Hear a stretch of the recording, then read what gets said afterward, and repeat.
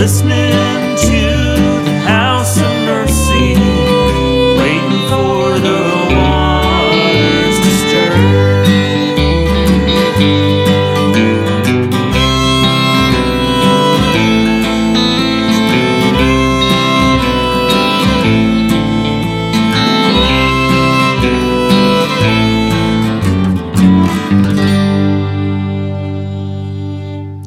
Now we must understand what it is to be within the one who holds death, yet is also very alive.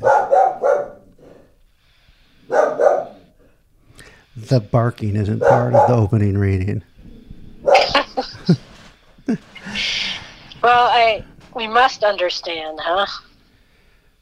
Well, it's like James Allison's Britishism, maybe.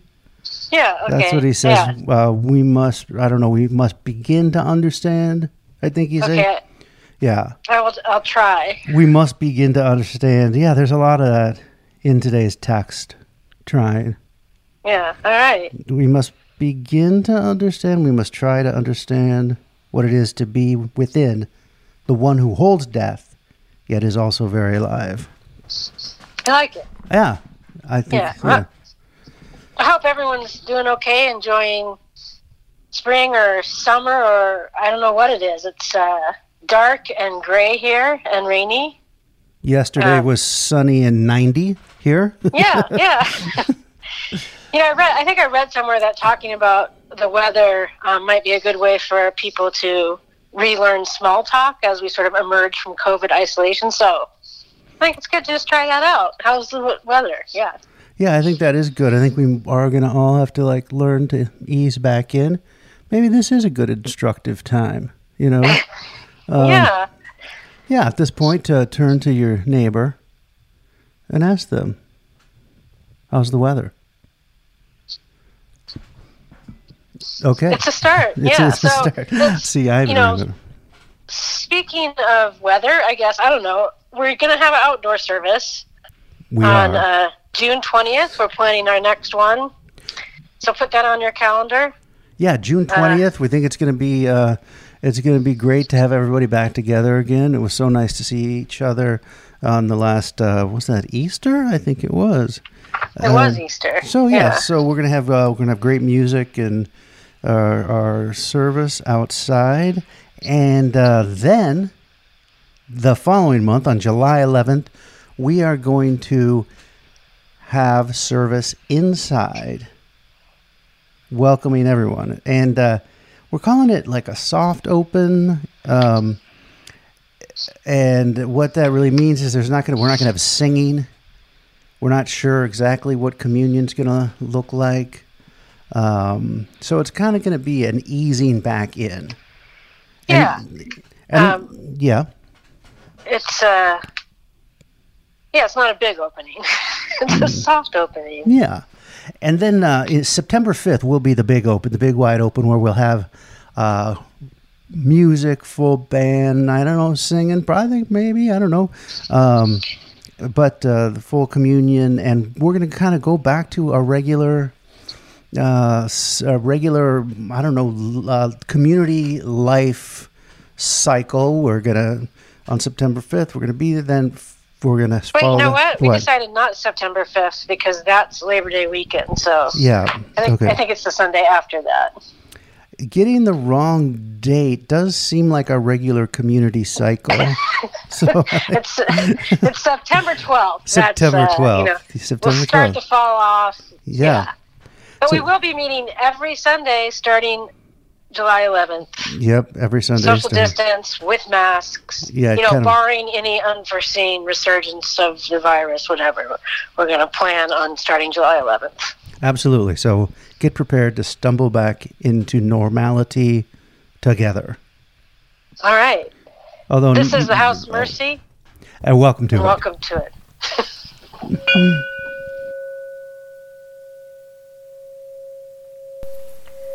Please join me in the prayer of invocation. God of mercy, though it's probably not all that easy to get our attention, we pray that you will keep trying. enter our lives, enter the hours of our days, and tell us over and over again what it is we should do with all our heart and soul and mind.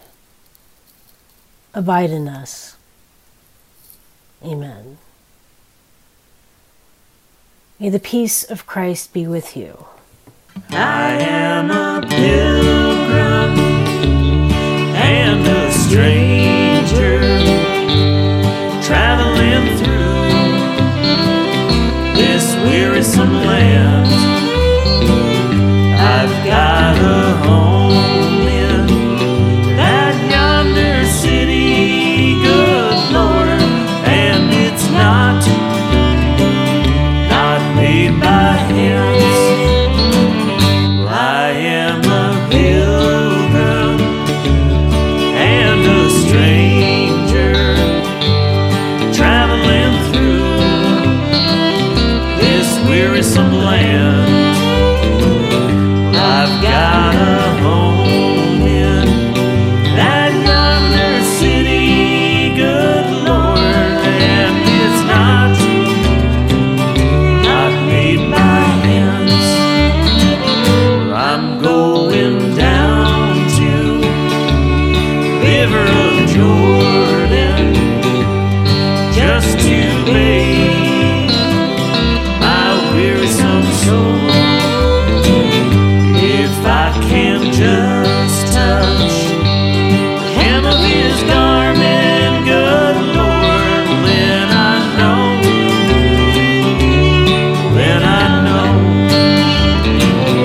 I am a pilgrim and a stranger, traveling through this wearisome land.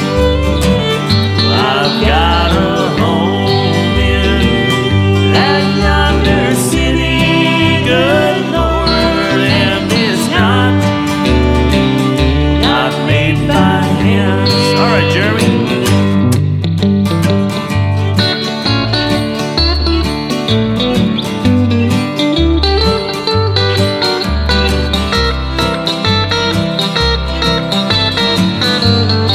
Take it away, Denise.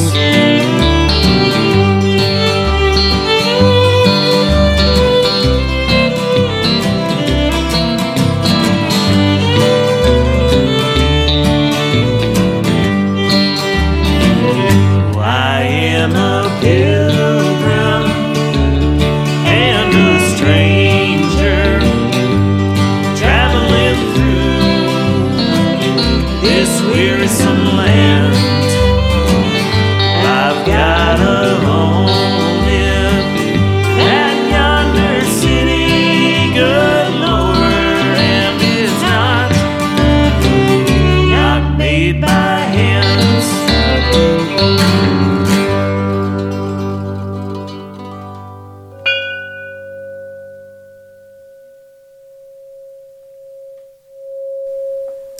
I invite you to join me in the prayers of community. I'll end each prayer or petition with God in your mercy, and I invite you to respond. Hear our prayer. God of mercy, help us to know for once or for a minute that we do not breathe or walk or live without you, that you are life, and that your life is love, and that is what holds the world together.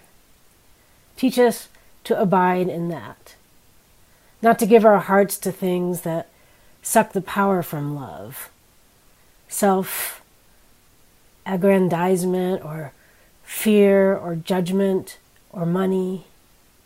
Help us to abide in your love and grow fruit. God, in your mercy, hear our prayer. God of mercy, we pray for fruit that actually feeds the world what it actually needs. Help us tend carefully or generously to what has been given us, not fearfully, not for our own ambition, but so that the world, the least and the weak and the meek and the broken, might have something to eat, or hope, or light, or peace. As you are for us, help us to be for others, not just a little or now and then, but mostly and abundantly. We're not always that good at this, nor are our leaders in government and industry the people with the most power and the most money. Help us all. God, in your mercy, hear our prayer. God of life, thank you for the life in this community, all the various and wild and beautiful life that has been generated. What fruit, music and art, compassion, writing and food, the mercy. We thank you for everyone who makes up the mercy and for all they create. Help us hold on a little while longer until we can be together again, and help us know how to do that, be together again after so long. Help us not to be afraid. God, in your mercy, hear our prayer. God, in mercy, we pray for those who are sick and for those who love them, who have to deal intimately with things that are scary and sad and painful. Give courage and hope in times of relief and healing when possible to those who are suffering. God, in your mercy, hear our prayer. We pray again for those across this country, day after day, who suffer the violence of white supremacy, for the mothers and fathers who suffer their children's violent deaths, and wives and husbands and friends and children who suffer the loss of love to violence. We pray for justice. God, in your mercy, hear our prayer. And hear us now as we cast our fears and hopes and needs to you, as we acknowledge our lack of love, our brokenness, as we pause for these moments of silence.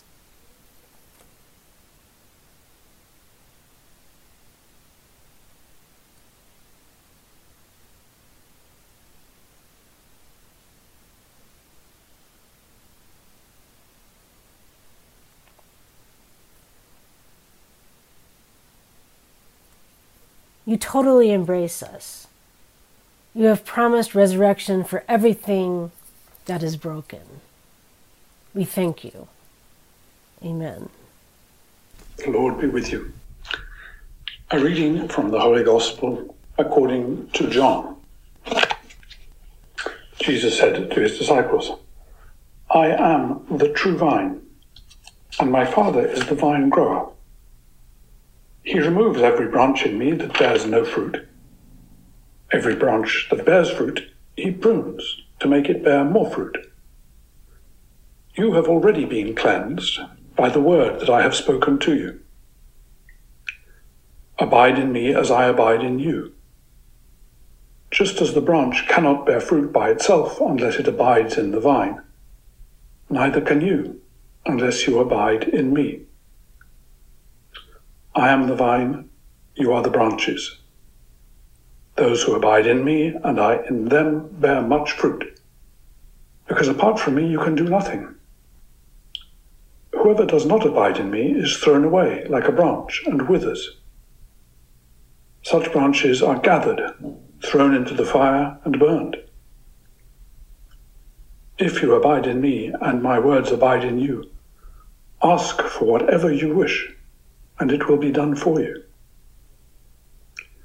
My Father is glorified by this, that you bear much fruit and become my disciples. This is the gospel of the Lord. Thanks be to God. Jesus has been sitting in the garden with his disciples for a long time. He's washed their feet, they ate the Passover meal, and he has explained to them he's going to be arrested and executed the next day. And it seems like he's realizing this is the last time he's going to be able to be with them, as their rabbi. And he's like rushing to tell them everything he can think of before he runs out of time. He's trying to explain in as many different ways as he can what is about to happen or what is happening. He wants to tell the nature of God, the meaning of life, everything before the soldiers come for him. So given this context, maybe some of his explanations land better than others. I mean, right after this, Jesus says straight out, "This is my commandment, that you love one another just as I have loved you." That's real clear. That's real straightforward. Before this, he says that I am the way, the truth, and the life. Straightforward. But here, in this extended metaphor, for me, it's muddled. Or it's a mystery, which can kind of be the same thing, but if you embrace the latter.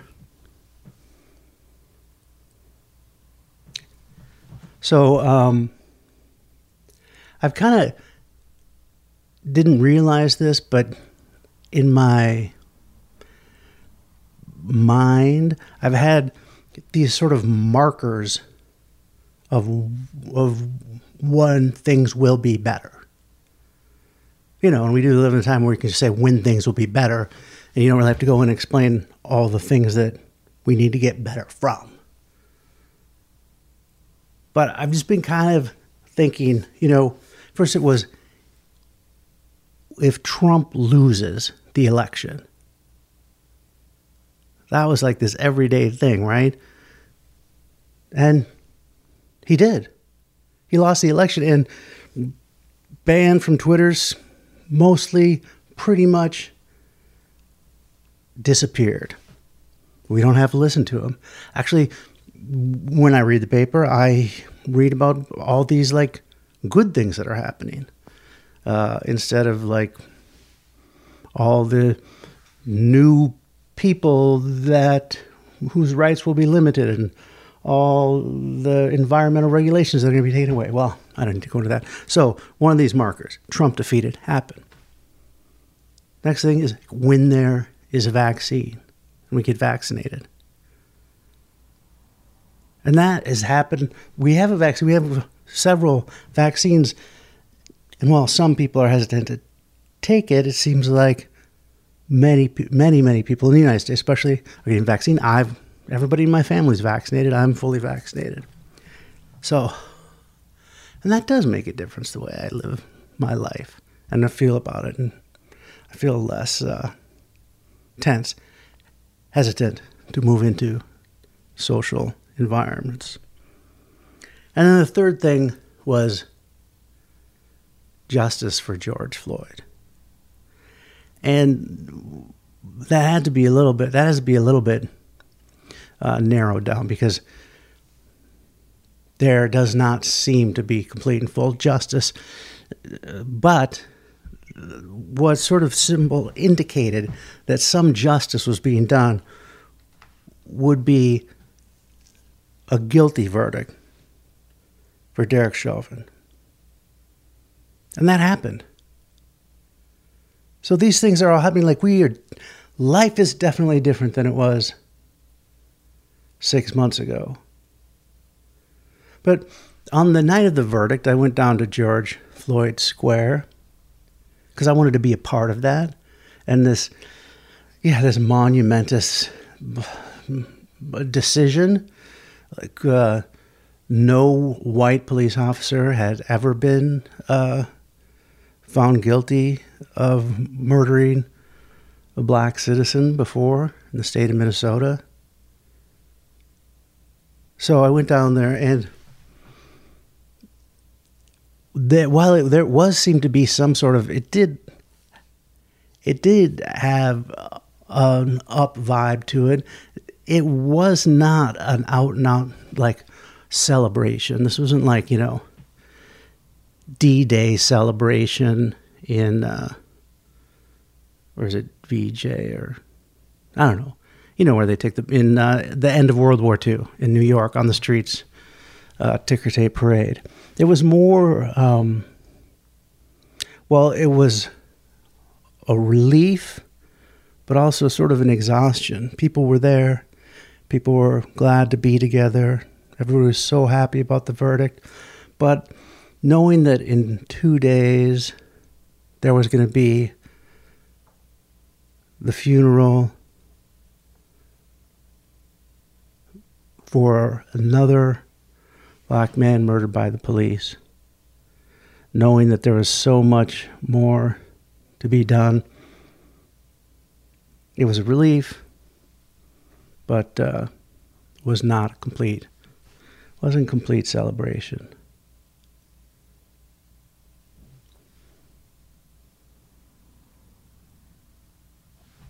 Jesus is the true vine.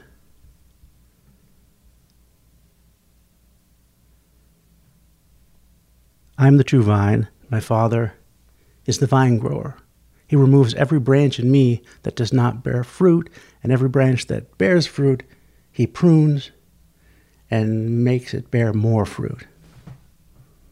Okay, I just wanted to start out by trying to understand, what actually are the parts of a grapevine.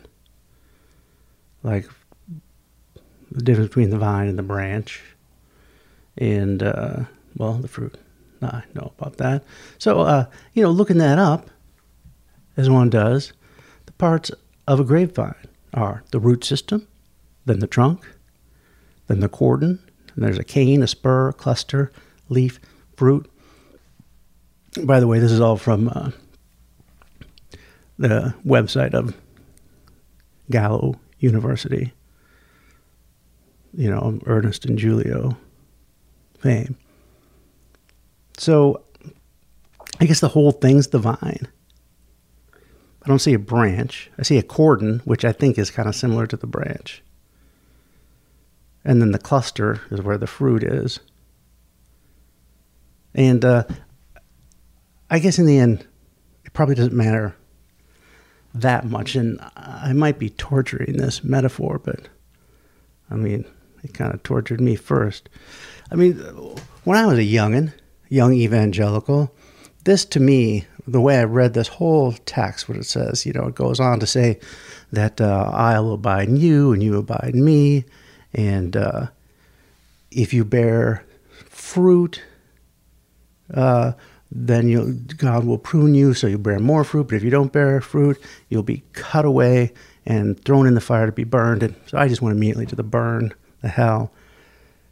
And if I didn't bear fruit, but obviously I'm not there anymore. But I'm just trying to make sense of the metaphor. So the Father is the vine grower. Creator God tends the vine, I guess fertilizes it probably, prunes it, takes off the dead stuff. Great. And then Jesus is the actual vine, and I'm guessing, we're the branch, and I guess it's the same thing as the cordon here, what the Ernest and Julio Gallo call it. So, as the branch, we abide in the vine, stay in the vine, are connected to the vine. And then fruit is produced or not produced based on that abiding. Jesus says, those who abide in me and I in them bear much fruit, because apart from me, you can do nothing. I guess what this whole metaphor is that if you are not attached to the vine, there's no way you're going to bear fruit, because you are not attached to anything that gives life.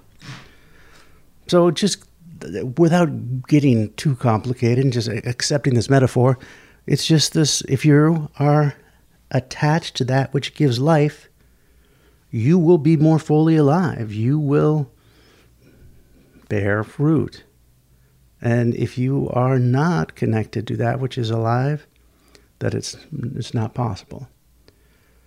So maybe in some very basic interpretation that doesn't take much thought, is just to say, let's make sure we are connected to things that give us life and not be connected to those things which do not give us life.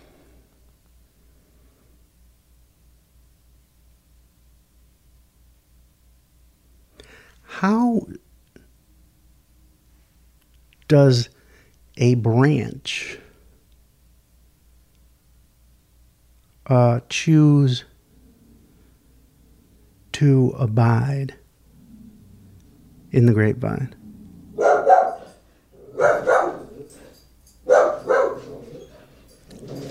How does a branch choose to bear fruit? Obviously, the actor cannot be the branch or the cluster of fruit. It's just an outgrowth of the health of the plant, the work of the vine grower. I mean, who's the instigator? It cannot be the fruit. The fruit is a result of what's done by, I don't know, the work of the vine grower. So I guess to really torture this metaphor, the result of one bearing fruit or being more fully alive, that has to do with the amount of care and life that is given to us by the Creator.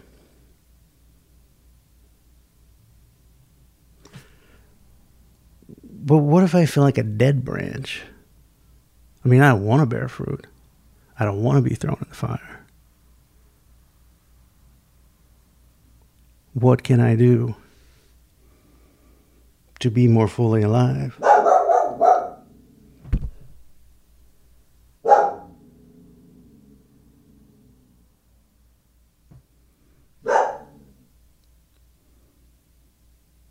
So if you're dead, you're cut off, you're thrown in the fire.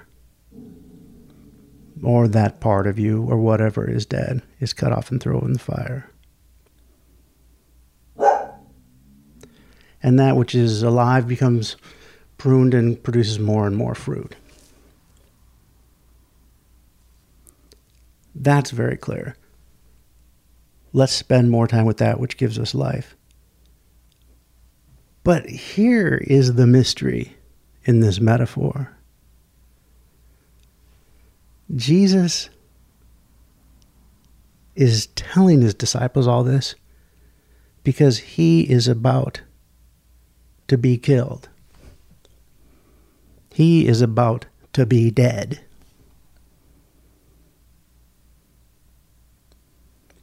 So what we have here is that which is dead becomes alive again.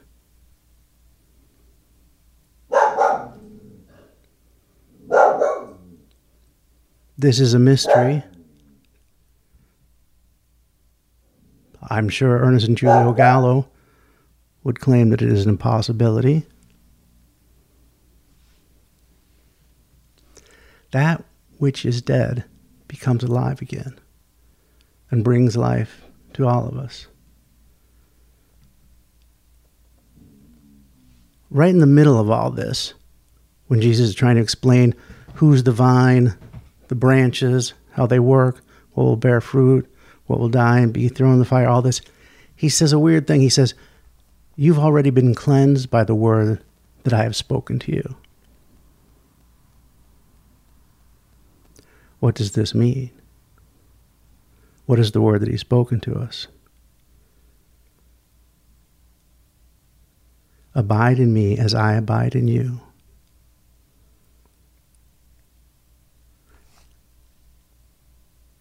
Jesus is the one who is dead, but is fully alive.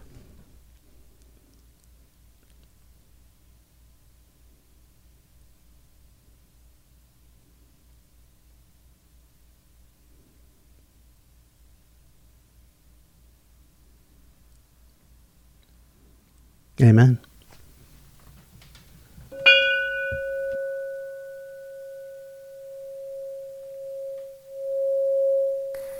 This is God's table, and all are welcome. On the night he suffered, Jesus took bread and gave thanks and broke it, and gave it to all to eat, saying, "Take, eat. This is my body broken for you. Do this and remember me." And after supper, Jesus took the cup and gave the cup for all to drink, saying, "This cup is the new covenant in my blood, shed for you and shed for all people for the forgiveness of sin. Do this and remember me."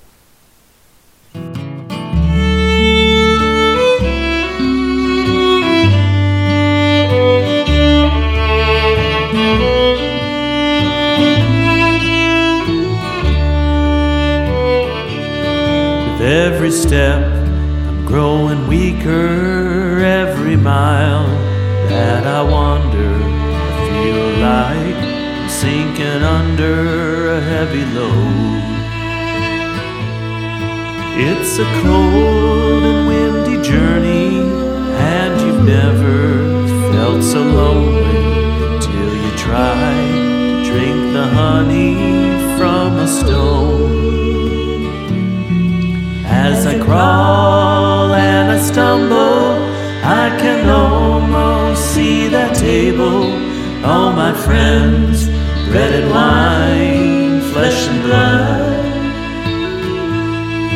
On my knees I will make it. I'll be too weak to break it. Won't you bring the bread and wine to my tongue? Won't you bring the bread and wine to my tongue? The strong never falter, and the proud never bother, and the good never wander all alone. But the fools learn their lesson, and the poor find a reason. On my hands and my knees I'm going home. As I crawl and I stumble, I can almost see that table. All my friends, bread and wine, flesh and blood. On my knees I will make it. I'll be too weak to break it. Won't you bring the bread and wine to my tongue? Won't you bring the bread and wine to my tongue? I have always been a sinner with my heart full of anger. I have always been a stranger to the light. But the trouble that I've authored and the sorrow that I've suffered brought me to the altar tonight. As I crawl and I stumble, I can almost see that table. All my friends, bread and wine, flesh and blood. On my knees I will make it. I'll be too weak to break it. Won't you bring the bread and wine to my tongue? Won't you bring the bread and wine to my tongue?